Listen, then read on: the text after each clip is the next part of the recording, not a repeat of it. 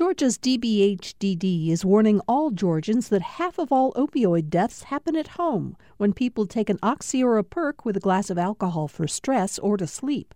Learn more about protecting families from opioid overdoses at opioidresponse.info.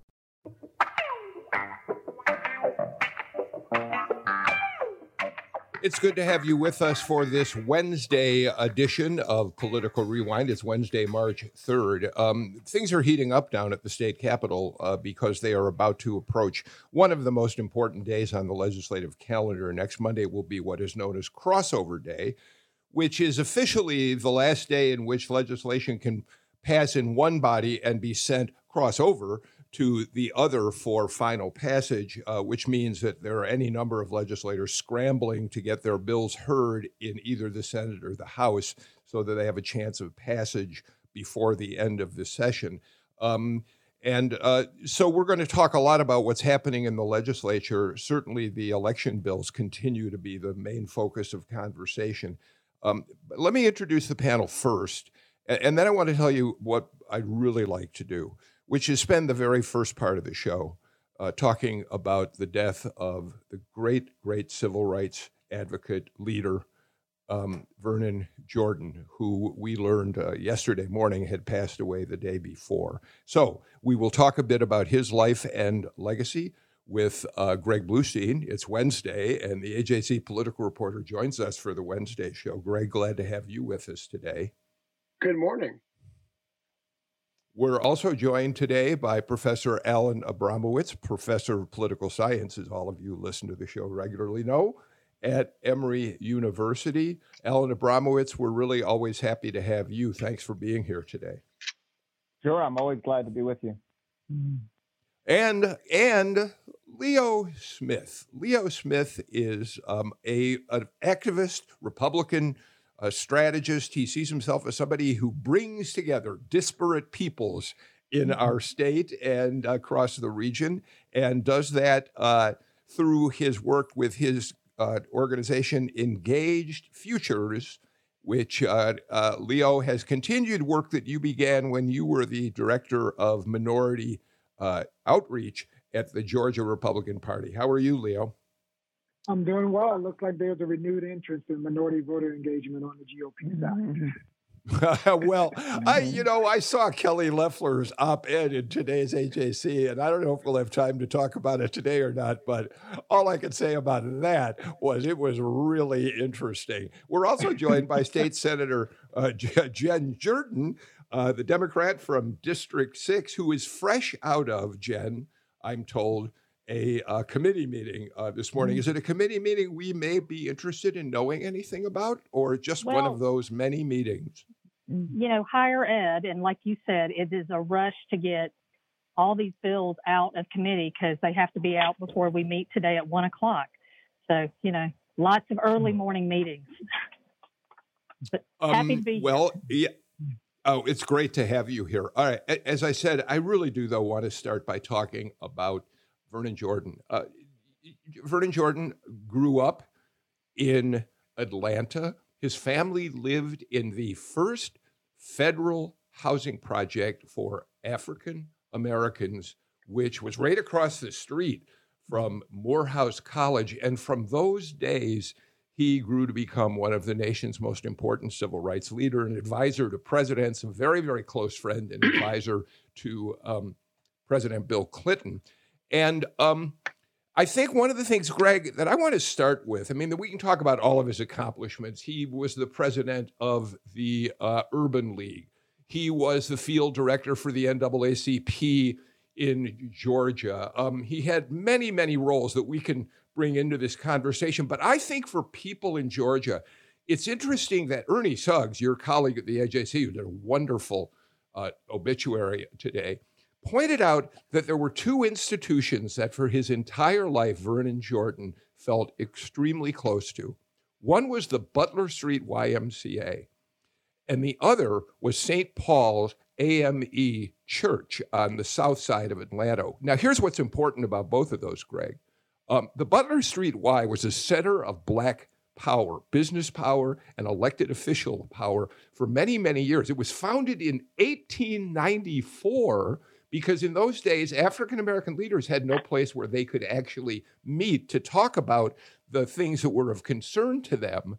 And it continued as an important center for Black Georgians for years and years, and Vernon Jordan was part of that. St. Paul AME Church has a similar history. It was founded 5 years after the Emancipation Proclamation, 3 years after the end of the Civil War, and it too has a legacy of being a church that many African Americans leaders turn to for worship and comfort. I think it's fascinating, Greg, that those two institutions grounded him and tell us a lot about Atlanta's meaning in his life. Yeah, they were cornerstones in his life and cornerstones in Black life in Atlanta, and still are to a degree. And he would talk about how he would sing in the children's choir when he was just a student, how he played basketball at the Butler Street YMCA, how those were kind of the centers of his world in Atlanta growing up. Leo? Wow. Yeah, this one hits home with me as a young person seeking out his way in life. The political convergence that I had, Bill, was in fact impacted by Vernon Jordan. I was a young person sort of out there being an activist in the church, the Black church, St. Paul AME in Blacksburg, Virginia, said, hey, you're doing the work of God. You need to come join us. And eventually I would meet, being part of this thing that the Free African Society, the AME Church, would become. From the Free African Society, I met Vernon Jordan in Washington, D.C. at the famed Metropolitan AME Church with Vashti McKenzie, the first woman bishop in the AME Church of this national thing called A Connection. And the book that Vernon Jordan had in his hand was the same book they gave to me when I wanted to be a missionary, but they're like, men can't be missionaries. You have to be in diaconate orders. You have to become a licensed minister. And I was like, oh, okay. So they gave me a Black book called The Discipline. And it was really the beginning of my conservative sort of ideology about this Black uplift and empowerment modality of getting together, being a broker for the Black community. And that's what Vernon Jordan was. He was a broker for uplift and empowerment of the Black community using systems of discipline and connection. Senator Jordan, Jen, and then Alan Abramowitz, I want to talk about one aspect of his younger life that's really interesting. He went to high school at an all-Black high school in Atlanta, David Howard High School, and then went to college at DePauw University in Indiana, despite the fact Morehouse was literally across the street from the public housing project where he grew up. And when he came back to Atlanta in summers, he worked as a driver for a former mayor of Atlanta, Robert Maddox, who became the head of a big bank in town. And Jen, I want to play you a soundbite of Vernon Jordan talking at an event at the Clinton Foundation in February of 2019, in which he talks about what is a famous story about him. When he wasn't working, when he wasn't out driving for Maddox, he would sit in Maddox's really well-stocked library and read books. And one day, Maddox saw him sitting in that library, and Vernon Jordan at the Clinton Foundation tells the story. So one day, I'm sitting in his library, in his chair, reading, because I'm a young intellect, right? And he walks in his underwear with a bottle of Jack Daniels in one hand and a glass in the other, and he walks in, and he said, Vernon, what are you doing in my library? I said, I'm reading, Mr. Maddox. I never had a work for me who can read. I said, I can read, I'm colleged. And then that night at 6 o'clock, I'm serving dinner. I'm putting vicious sword that Lizzie was so good at making on the table for his son, who is the vice president of the First National Bank, and his son-in-law, who was the president of the First National Bank. And as I'm serving the vicious sword, he says, children, I have something to tell you. Yes, Pop, Vernon can read. Vernon can read. Jen Jordan, yes, he did use the N-word because he was telling a very raw story. But I think it's remarkable when I hear that soundbite. We let it play out. He says twice, Vernon can read. Vernon can read. And it tells us so much about the difference between his life and the lives of so many of the white people who were in power in those days, Jen. Yeah, I mean, it's powerful to hear it in his words and in his voice.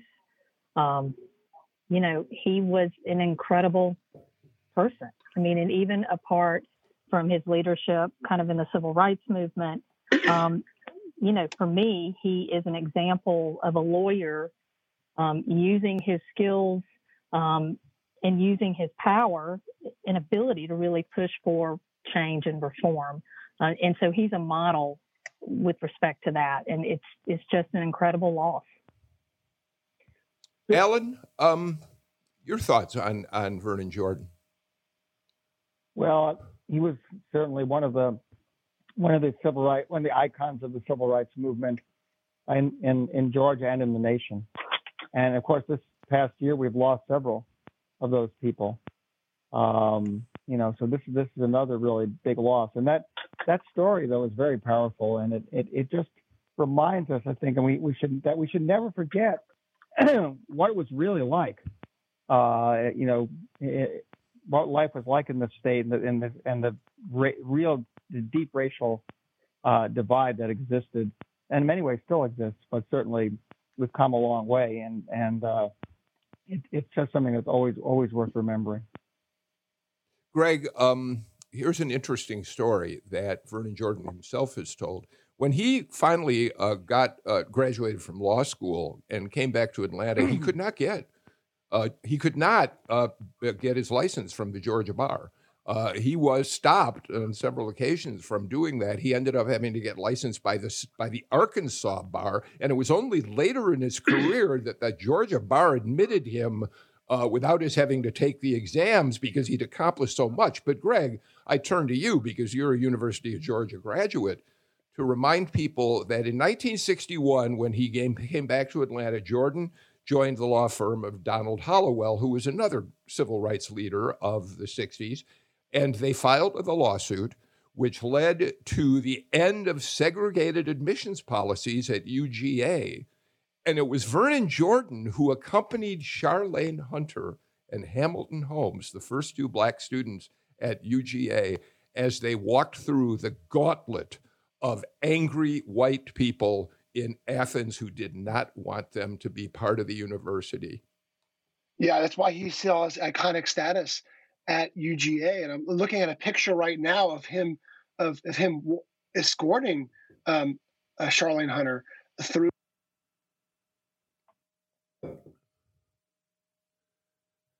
Greg, we just, for some reason, lost your audio. I'm sorry to say. So I know Sam Burmistaws will work on it. Leo, why don't you pick up while we try to fix that, and then Jen Jordan.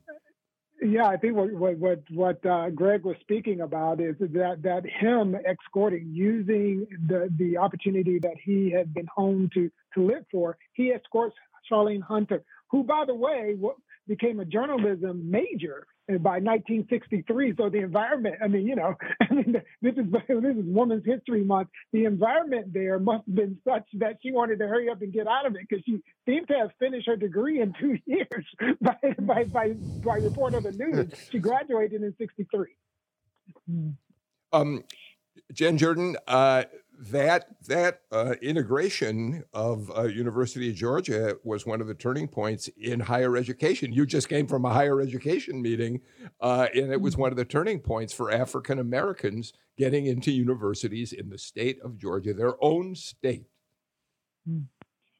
No, it was a turning point. And really, as Greg had indicated, I mean, there is a reason why he is still lauded in Athens and on that campus.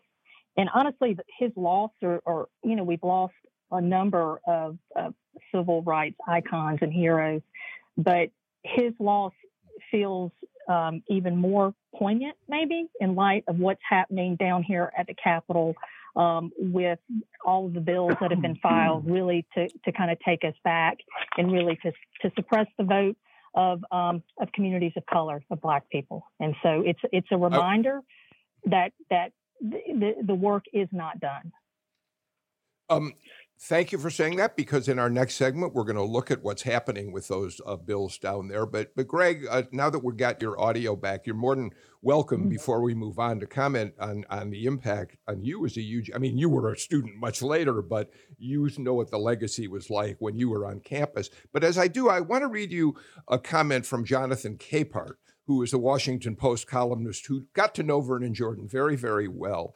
And I think he wrote something today in the Washington Post that's really worth pointing out. He said this: "It is hard to put into words what Jordan meant to African Americans, especially professionals such as me.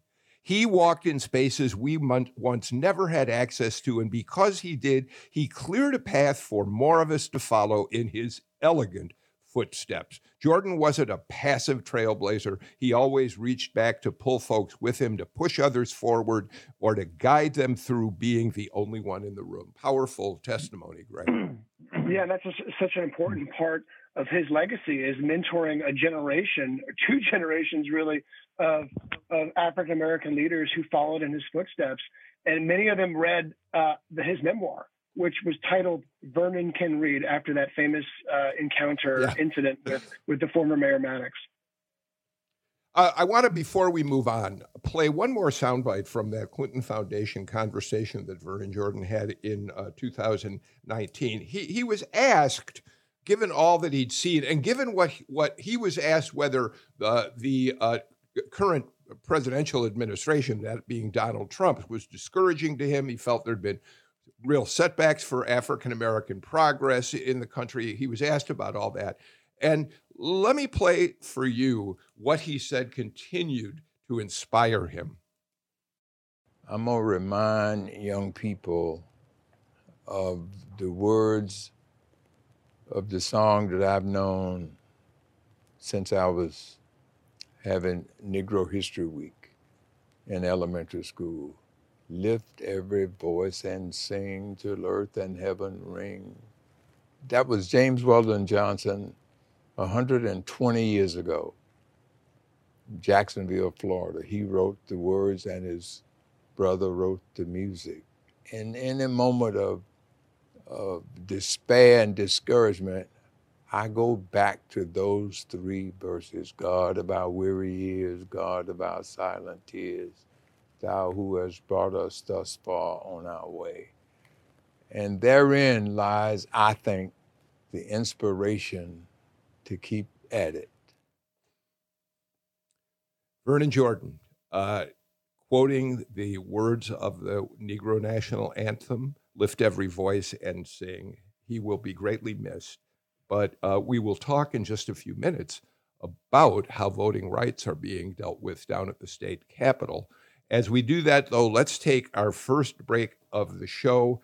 And why don't we listen? Amelia Brock found a beautiful version of that song by the great Alicia Keys. Let's listen to it as we take our break. Lift every voice and sing till earth and heaven ring, ring with the harmony of liberty. Let our rejoicing rise high as the glistening. Thanks for listening to Political Rewind. If you like this show, you'll also like Georgia Today. It's a daily podcast from GPB News, bringing you compelling stories and in-depth reporting that you won't hear anywhere else. Join me, Peter Biello, for this quick and convenient way to get the best of GPB News' extensive coverage of the topics that matter to you, delivered directly to your device every weekday afternoon.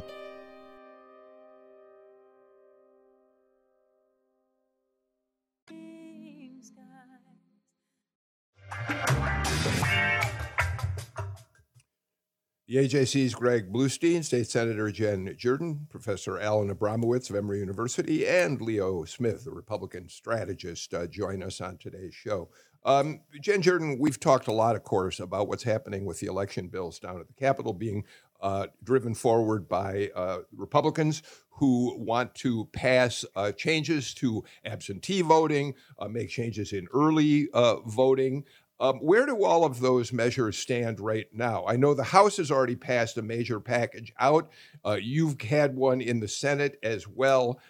Where do you stand on whether or not these bills are likely to go through, and to what extent compromises might take away some of the sting that Democrats feel they present?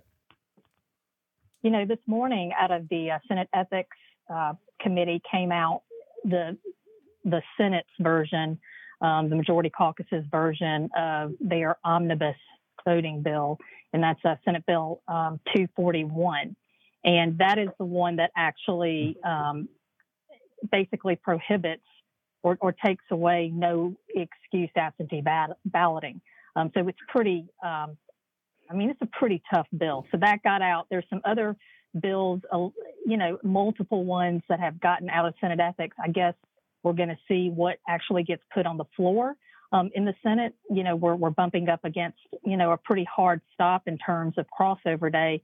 But I would think that 241 absolutely makes it. And the problem is that with all of these bills that come out of ethics, the Republicans always do something called engrossment, which means there can't be an amendment on the floor. So if there's a mistake in a bill, if a word is misspelled, simple stuff like that, no one can do a darn thing about it because they just don't want anyone to have the ability to actually make positive changes to a bill that's in front of us for a vote. Alan Abramowitz, you're one of the real masters at looking at voting trends, at looking at demographics of voters and that sort of thing. How do you, as you watch what's happening at the state capitol right now, what do you see as the underlying reasons why Republicans are working so hard on these measures?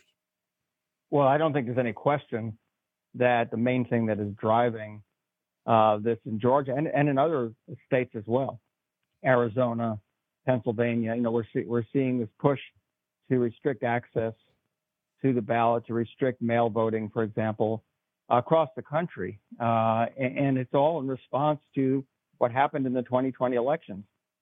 And it's in response to the fact that Republicans lost those elections, lost the presidential election, and then in Georgia lost the Senate runoff election. These are provisions that have been in the law for, in some cases, many years. Automatic voter registration, no excuses absentee voting. These are provisions that were put in place by Republicans, okay? And they had no problem with any of these things until the Democrats, took advantage of those provisions to encourage their supporters to use absentee voting, to use early voting, and then to won the presidential election and then won the runoff election. So they're responding to this drive that's being led now, by the former president.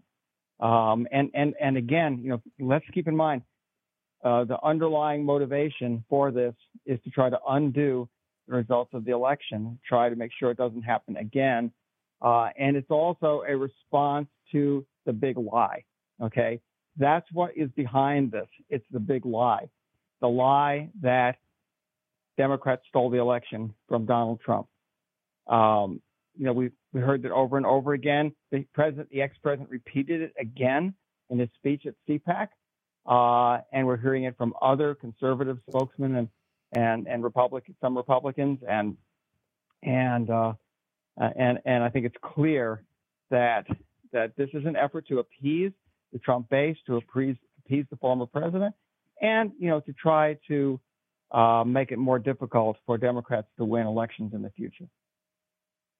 Greg, I don't have the exact number on hand, but we know that an enormous number of Georgia Republican legislators supported the Texas lawsuit that attempted to overturn the results of the Georgia presidential election, along with a couple of other states. And of course, the Republican congressional delegation in Georgia supported that lawsuit as well. So it's not surprising that we would now see efforts. Of course, that lawsuit failed for a variety of reasons, but it isn't surprising that this is the next step in how Georgia Republicans are reacting to the presidential election and, as Ellen points out, the Senate runoff elections. Yeah, and that's the rub here. And look, there were dozens of state lawmakers that supported that Texas lawsuit and other efforts to invalidate the election results, including Georgia's 2 U.S. senators at the time, Perdue and Loeffler, both backed that lawsuit. And when you hear Republicans keep on talking about restoring confidence in the vote, what they're not saying is that they need to restore that confidence because for the last few years, even before he was elected president, Donald Trump was denigrating mail-in ballots. And then in the run-up to 2020, of course, he was promoting, even before the vote, falsehoods, lies about election voting machines and about mail-in ballots, to the point where I was interviewing voters who would support him, who genuinely just said, I don't know how to vote because the mail-in ballot, Trump and his supporters are talking, negatively about the mail-in ballot, and they're talking negatively about computer voting machines. How do I vote? So that has kind of infected the system. And when Republicans talk about restoring integrity and confidence, what they're not saying is it's their own parties promoted those views for so long. And look, there are some changes that I think, and Senator Jordan sponsored one of them. There's some changes that both parties can agree on. But when it comes to restricting ballot access, limiting weekend voting, closing that window of time to register, but all those other issues, there's no way that we in the media can say anything otherwise. That is restricting access to the ballot. That is restricting the vote. Leo, you can't help but wonder about the law of unintended consequences here. The more that I get that maybe there's, the Democrats certainly believe that this is an effort to suppress largely minority Democratic votes. But in the long run, as you reduce the access to the vote, the easiest ways to vote, you have no way of knowing what kind of an impact that might have on Republican voters as well as Democrats, Leo. Indeed. I mean, some of these laws were actually created in a way that actually advantage Republicans when it comes to absentee ballots. It's a real stark contrast to the messaging that we use in order to raise money, which in this case, this messaging can also mobilize another couple $1 million for Stacey Abrams and all the voter suppression messaging that's going out there to raise money for that side. So in a way, the Republican strategy here bothers me because we're awakening a giant that was already awake and saying, let's become a double giant. And then, we look at CPAC, for instance, that we just happened this last weekend. They actually had a session, both continuing the lie about fake fraud, but they also had a session on how to take advantage of absentee ballot and mobilize people for application. So in other words, they're recognizing that they've been somewhat lazy as political consultants, not using some of the same methodology that, the Democrats have been using. And I say, Republicans, we can work harder. We can do this the right way. And I'm happy to see that 531 didn't, the Sunday restriction doesn't look like it's going to pass. I'm happy to see that. Jen, talk about your bill as an example of what you think are reforms that you believe should be made.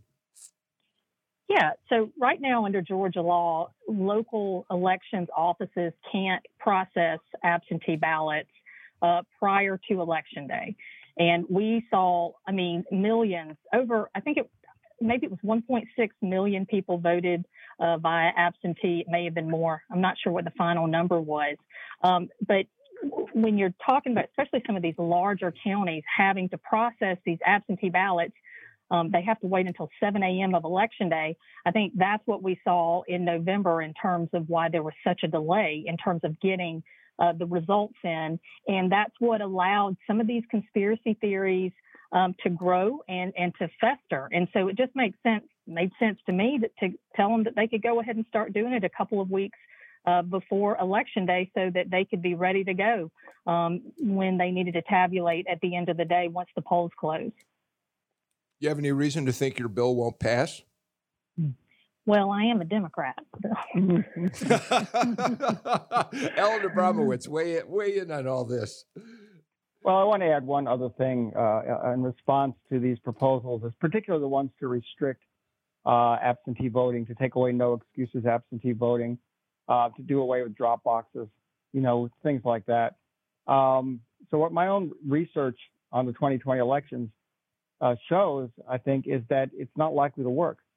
If the goal is to help Republicans candidates and make it more difficult for Democrats, what we know is that when your message to voters is "we don't want you to vote," we're going to make it harder for you to vote, you get pushback, and you're going to get a reaction on the part of voting rights groups and Democrats to make additional efforts to make sure that their voters get to the polls, however whatever is required to do that.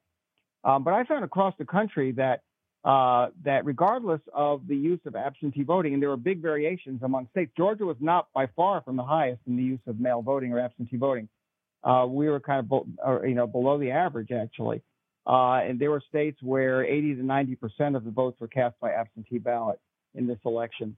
But actually, when you control for how those same states have voted in past elections, the use of absentee voting, the extent to which voters cast ballots by absentee ballot, had absolutely no effect on the outcome of the election, none. So the myth that the mail voting in 2020 was something that worked to the advantage of Democrats is just not supported by the evidence. And I don't think going forward that restricting absentee voting is going to benefit Republicans.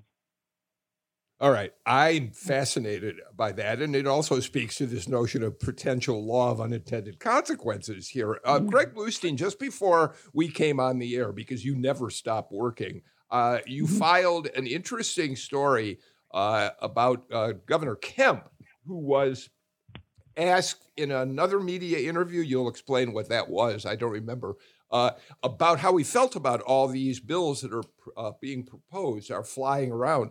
And he was fairly noncommittal. I guess he was talking to the conservative radio host Hugh Hewitt. And he didn't really want to commit to supporting all of these measures, did he? No, he hasn't. I mean, aside from coming out very strongly in January for ID, some sort of ID verification on absentee ballots, the governor hasn't really released any public outlines, public contours to Republican lawmakers of what he would sign and what he wouldn't sign. He's left the kind of the sausage making of the legislative process to state lawmakers, and it's a strategic move to stay out of that, and it's his decision. Governor Deal would sometimes get involved, sometimes wouldn't, and he's done kind of the same thing in this case, but he's coming to a point very soon where he can't do that anymore, where he can't kind of duck these questions, whether they be public or private. And what I'm told behind the scenes is that he's concerned about new limits for at-will mail, for no excuse mail-in voting would hurt both parties, just as Professor Abramowitz was just saying. And he's also no fan of measures to end automatic voter registration, which is no surprise because that's an initiative he pushed to expand while he was Secretary of State. So those are two issues that he is going to apparently draw a line on. He hasn't done so publicly, but behind the scenes he already is. Either way, though, I expect to hear more from him after crossover day when we have,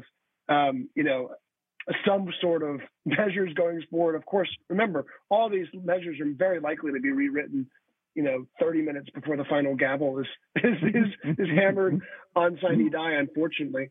But at least we'll have some more contours of that debate going forward.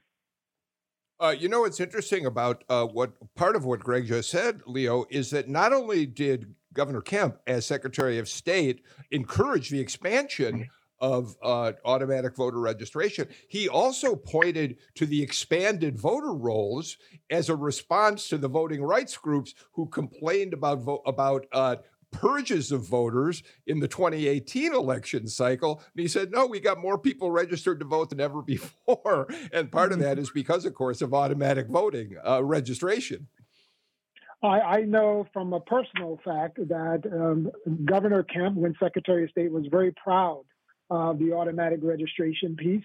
He was very proud of that. I know from a personal fact that Secretary of State Brad Raffensperger really believes in voter access with integrity, and he's very proud that we have Sunday activity related to voting as well. He just thinks that we all ought to use those methodologies much more, and that the Secretary of State's office has pointed out many times that Georgia has a lot of things implemented by Secretary of States that are Republican that have been lauded across the nation, even by Brennan Center commenting sometimes about some of the great things that Georgia's doing compared to other states. Jen Jordan, if I can, I want to share with you a post we got. Amelia has pointed this out to me and thinks it's something that we ought to talk about, and I think she's right. We saw a Facebook post the other day from a listener named Shirley Randall. And what she essentially says is, I wish the legislature would focus on things that would actually help Georgians. And she lists some of them. Technology for rural regions of the state, support for rural hospitals, increased education funding. And I'm curious, there are others who say, why don't they work on other kinds of issues? I'm curious what your constituents talk to you about as issues that matter to them, and to what extent this election of war that's going on down there is the most important thing to them. Yeah, I mean, my constituents are really not happy with all of the bills that are being filed. And I've probably had more emails and more calls than I've had in a really long time with respect to particular legislation. They want us to work on the stuff that matters. I mean, we're still in the middle of a pandemic. I mean, we are still at a point where we have one of the lowest, rates of administration of the vaccine. I mean, it's all of these things that, how are we going to get teachers back into schools? How are we going to get schools open? There are some really incredibly hard questions that need to be answered and problems we need to be working on. And instead, we're passing bills like, for example, out of the Senate came that we wanted to do away with daylight savings time. And, I'm kind of like, we have real problems. People are dying. People are sick. We're in the middle of an economic crisis to some extent. And it's like, we really should focus on that instead of, kind of playing around with this stuff. Alan? Well, I agree wholeheartedly with that.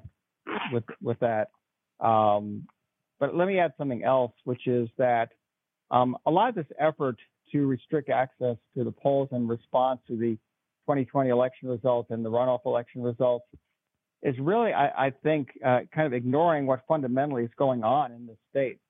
What is really driving the political shifts in Georgia is not so much changes in the voting laws. It's changes in the population.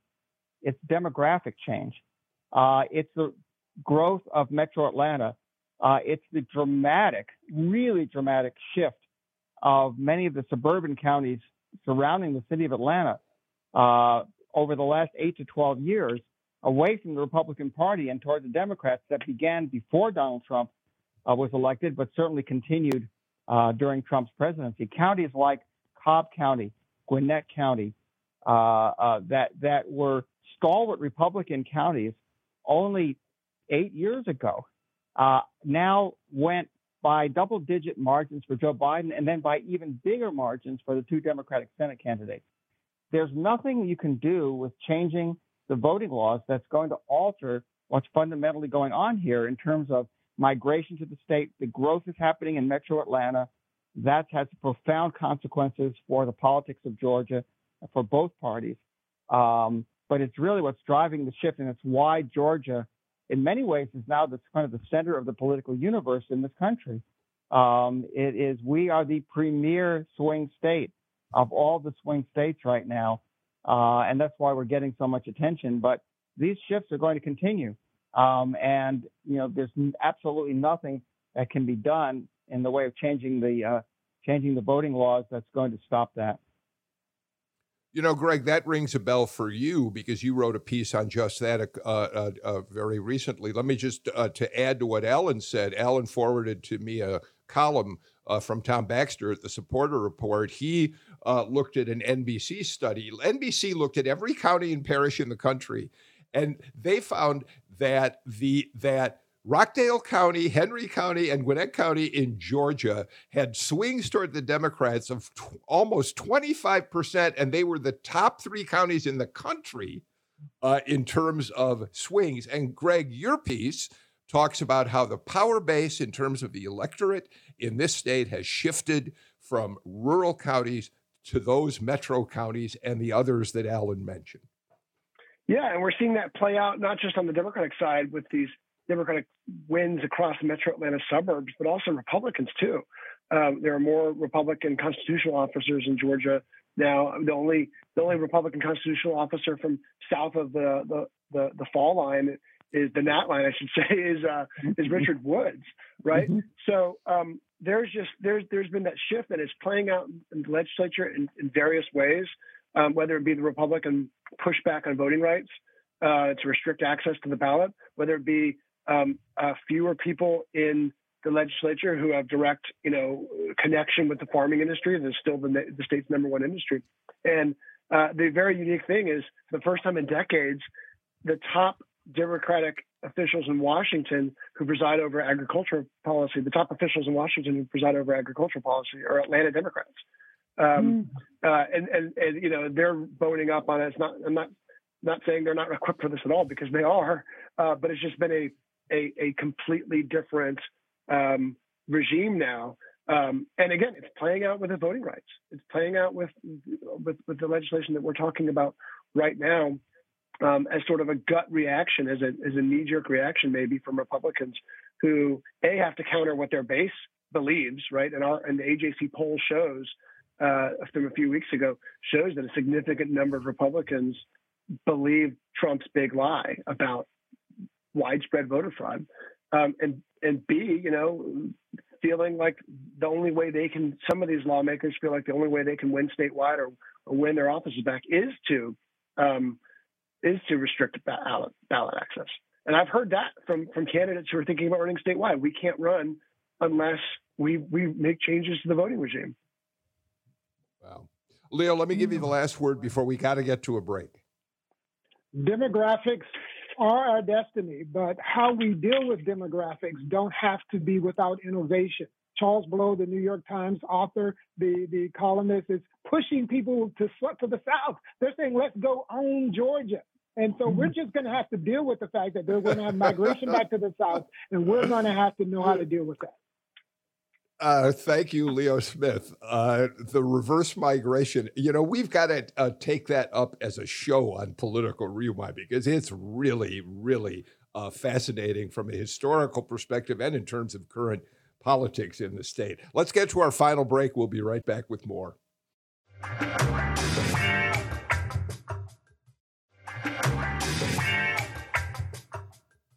I'd like to do kind of a lightning round on a couple of other pieces of legislation that are worthy, I think, of our attention, although anybody on the panel is welcome to tell me if I think they're not going anywhere. Jen Jordan, Republican Wes Cantrell has introduced, and it's passed out of committee, what's essentially a new school voucher bill. It passed narrowly out of the House Education Committee. It's a program that could end up costing, it's going to start at $25 million. It could grow to $250 million. And it essentially will allow parents to send their kids, they think, to private schools. Vouchers have always been controversial. Republicans push for them repeatedly. It's interesting they're back again this year, Jen.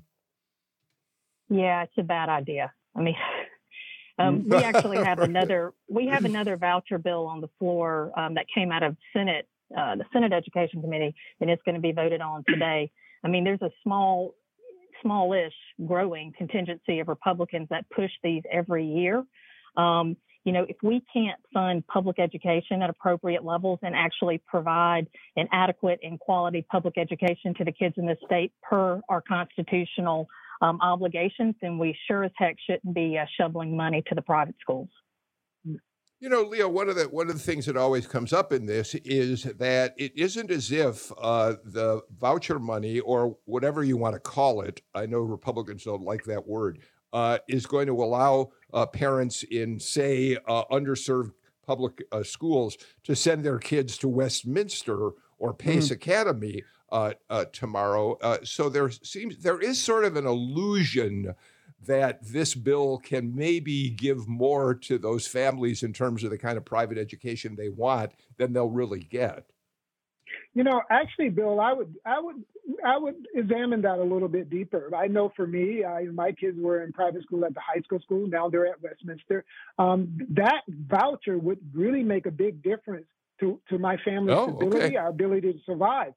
I think a lot more people who are trying to reach up, the Vernon Joneses of the world, the Martin Luther King children who went to private school, went to Galloway, those things would really help stabilize a Black middle-class mobility. And I think that's really important. The other thing here is these bills are now taking a new significance because of the coronavirus. And what we see, I sit on two charter school boards, one in the Senator's District, Atlanta Classical Academy, and great school of excellence. We see the racial gap decreasing there because of the way that education is happening there. Now Kennesaw, Northside Classical, we have a new school coming. So when we look at what's happening with people leaving the public schools, public charter schools even, they're leaving because they're closed, because they don't have any flexibility to deal with the needs of the kids. That's a big issue now. And so this thing now takes a new significance because parents are trying to figure out how can they make sure their kids have educational resilience. Okay, so there you hear the two sides of it. Jen, you want to do a quick response? Yeah, I mean, look, I get what Leo's saying, but I go back to if a public school is not serving its children, if these children are underserved, then we should be focusing on getting that school to the place where it actually can provide the services that it needs to.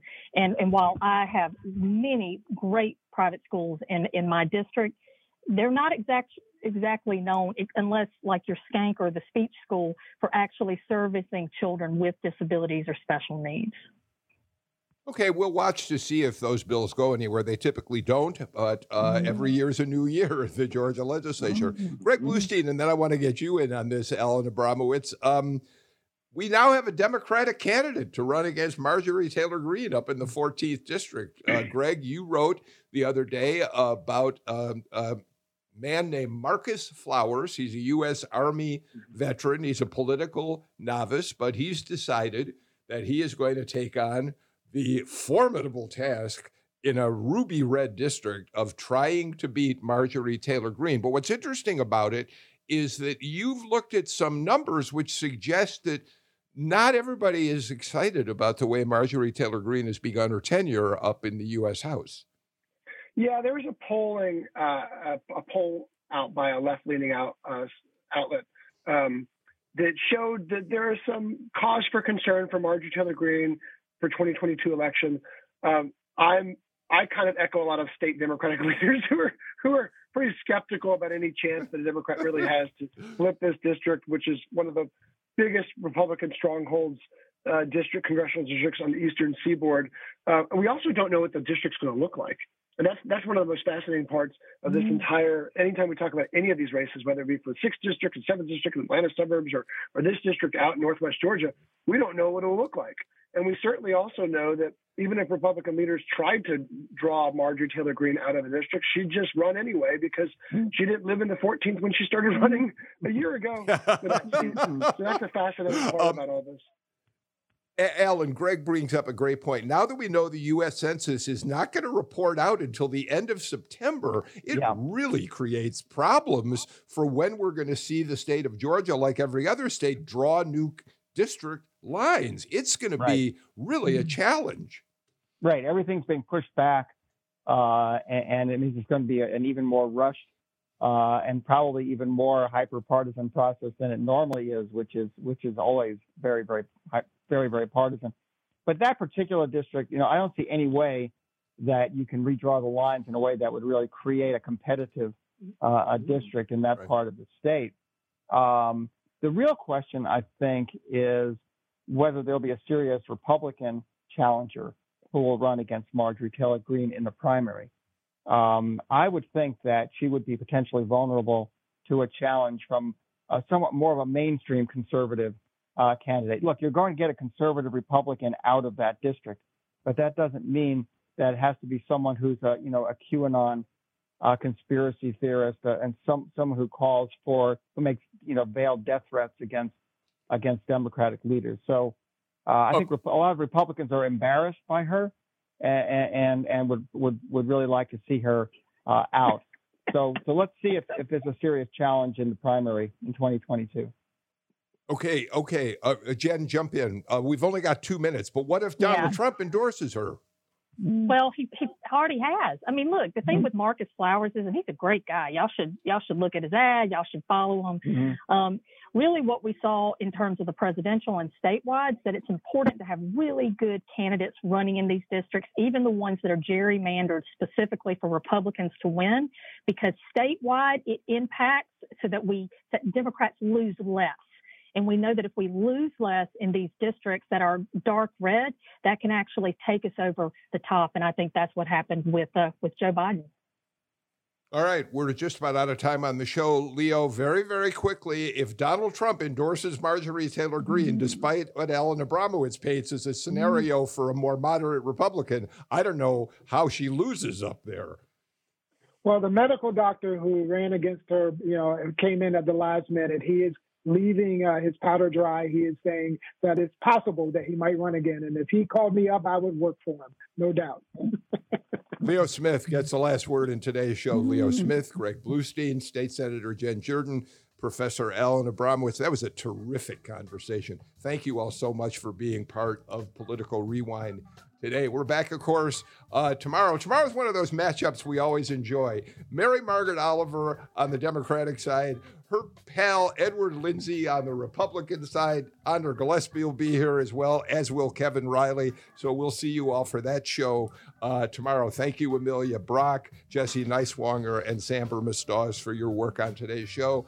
See you all tomorrow. In the meantime, take care, stay healthy, and wear a mask. Bye-bye, everybody.